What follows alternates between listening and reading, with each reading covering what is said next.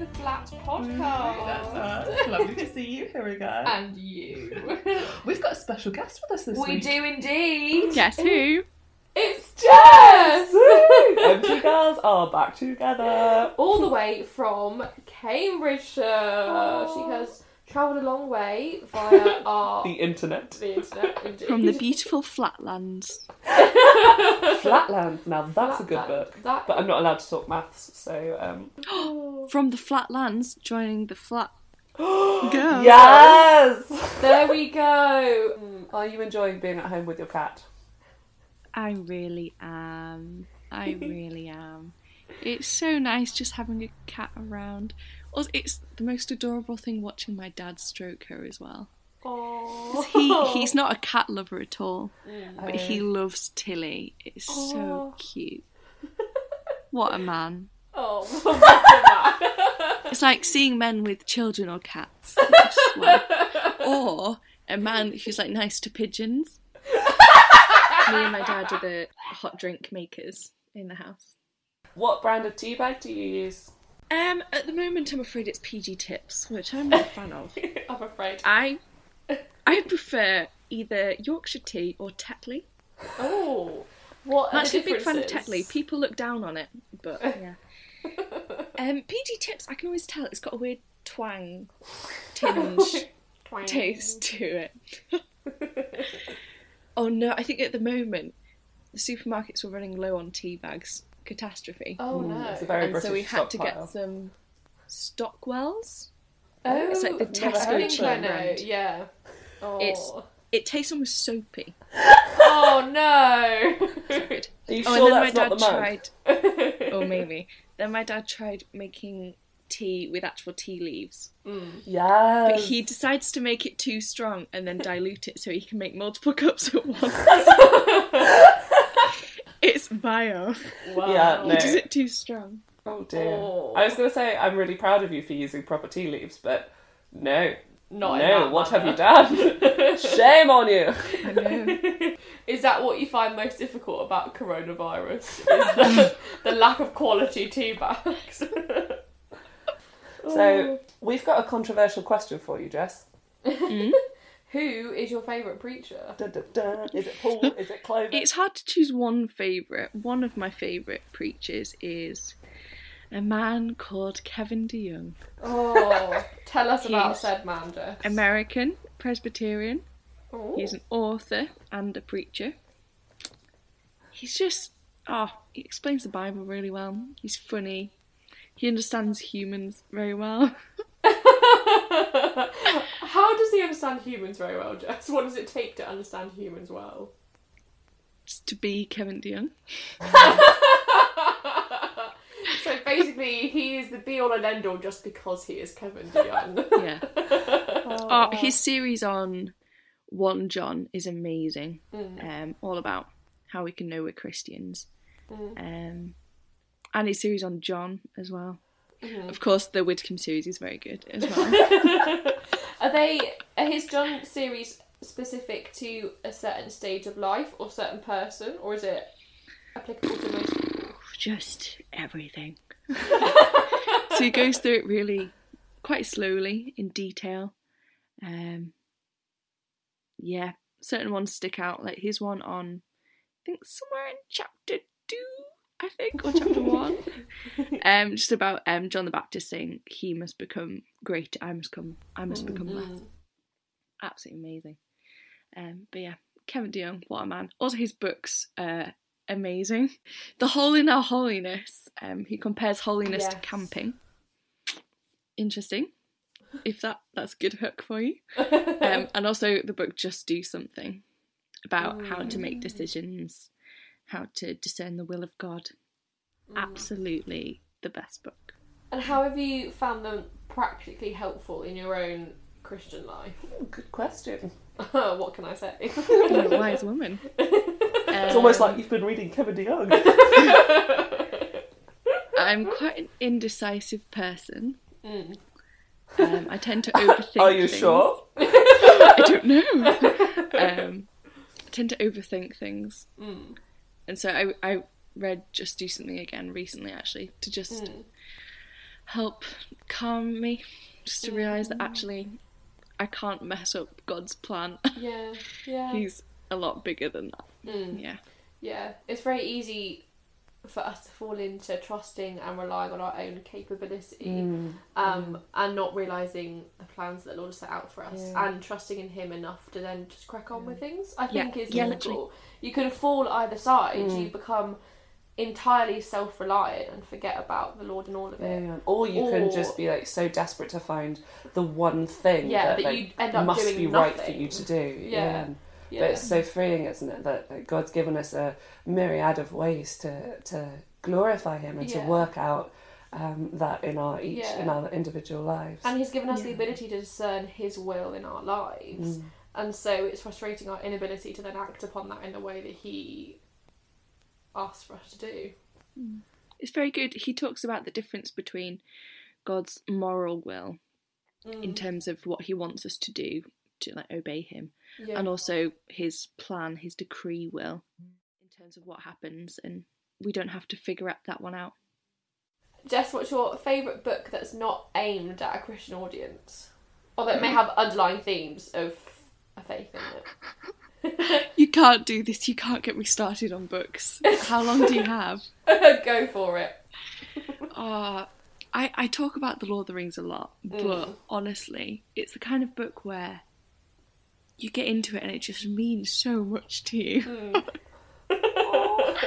You just care so much for the characters and you see everything from their point of view. Yeah. Also, a hint for reading it. Yeah. Just literally just sit down and read the descriptions. Don't try and skim over any of it. And you end up just being like drawn into this world and you can just see it in your mind. Yeah. What a man, Tolkien. Yeah. What a man. Him and Kevin Diaz. I think great men. Yeah. What a pairing they would make. Can you imagine if they wrote a book together? The Chronicles of Narnia. Oh no, they're Christian. They are. They do a really good job of, I think, connecting with an audience that wouldn't realise that there was an underlying. Because they're so strongly fictional, even though everything you could tie into the gospel. Which I think makes it so much more powerful when you do understand the meaning behind everything. Like even as an adult, when I would listen to them and read them as a kid, because my parents read them all to me, and I think I then read some of them by myself. But the audiobooks were fantastic, and we'd read them on really long listen to them on really long car journeys.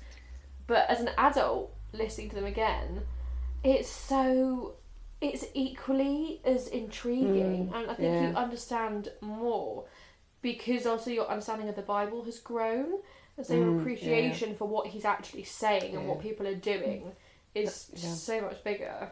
And there's some imagery from those books that has just stayed with me since reading them, 10, 15 years ago. I can't remember. What's the name of the cousin? Eustace. Yeah, so when he becomes a dragon, spoilers, sorry, there's a bit where he's like scratching at himself, like trying to get all the scales off. It really, really hurts, but he's getting them off, but every time he gets off a layer of scales, there's another layer of scales, and it's endless. And all of his efforts, they're not bringing anything, even though like they are having an effect, because they're hurting him, and they are getting rid of scales. There are always more scales. And then Aslan comes, and he's a lion, if you haven't read these books. I can't imagine anyone that hasn't. But with his claw, he's the only one who can cut through the dragon's skin. Well, he penetrates through multiple layers. All of them. His ability to take it all off in one fell swoop, rather than having to go at it and nothing happens. And it leaves Eustace, was that his name? Yes. Yeah. Eustace, it leaves him really small and vulnerable, but he's so glad to be free. And he's so clean and weightless, it describes him as. Yeah. And I just keep coming back and back to that picture every time that I'm either holding on to my dragon scales, like the power that self-reliance appears to give you when you think that you're doing it yourself. But then also that futility of without God trying to change yourself, trying to change who you are. And the hope that even though it is painful when God removes idols and sin from our lives, it's so much better to be without them than with them. So thank you C.S. Lewis, a lovely book. Which one is great imagery as Which one's well. your favourite? Oh, you can't ask that question. I've just finished reading The Last Battle. I think the last The end battle description. and the horse and his boy. Yes, I think one of my favourite parts in all of the C.S. Lewis Narnia books are once they go through the door, which is them going into heaven effectively.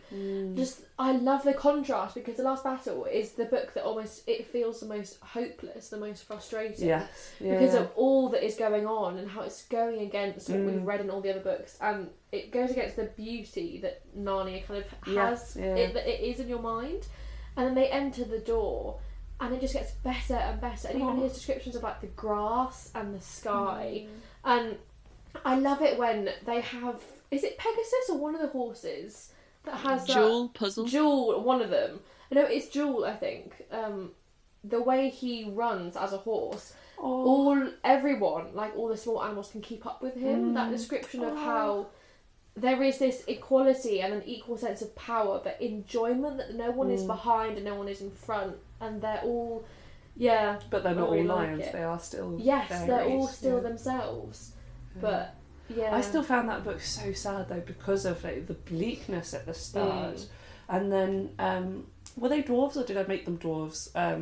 Like, you know, the chaps who couldn't see. They are dwarves. Yes, One of the girls is really upset that they're there, and she's like, "Oh, like, give them some food, like show them where they are." Yeah. And they think it's mud, and they start throwing it at one another that they can't they're see. so blind to it all. Yeah. Yeah, I find that really sad. Yeah. I also find it sad, even the end description of the new Earth. It's just such a beautiful description about every day being better than the last, and just being happy together. I don't know. Yeah. And about how it's like waking up. It's like, this is the morning. The previous life was just a dream. It just makes you long for the new Earth. Yeah. Yeah, and the description that I can't remember who it is that uses it, but the mirror description, when you look in the reflection, it never quite does the reality justice, and that Narnia was the reflection in the mirror, and it was fantastic, and yet the reality is so much better.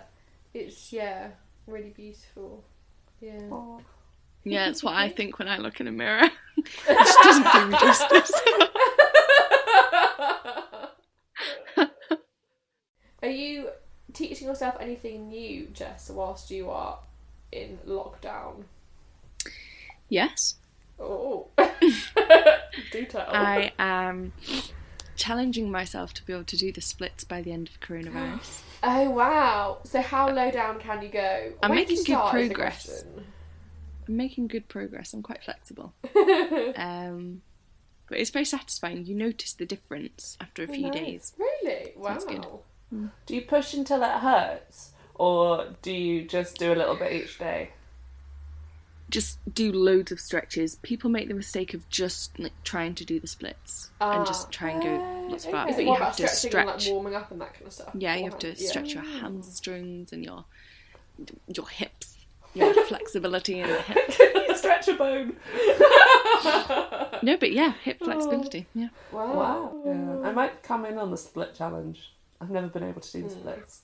So Jess has just been talking about how she's been challenging herself to do the splits, and drum roll, a fantastic segue into our creative challenge. We need a jingle for that.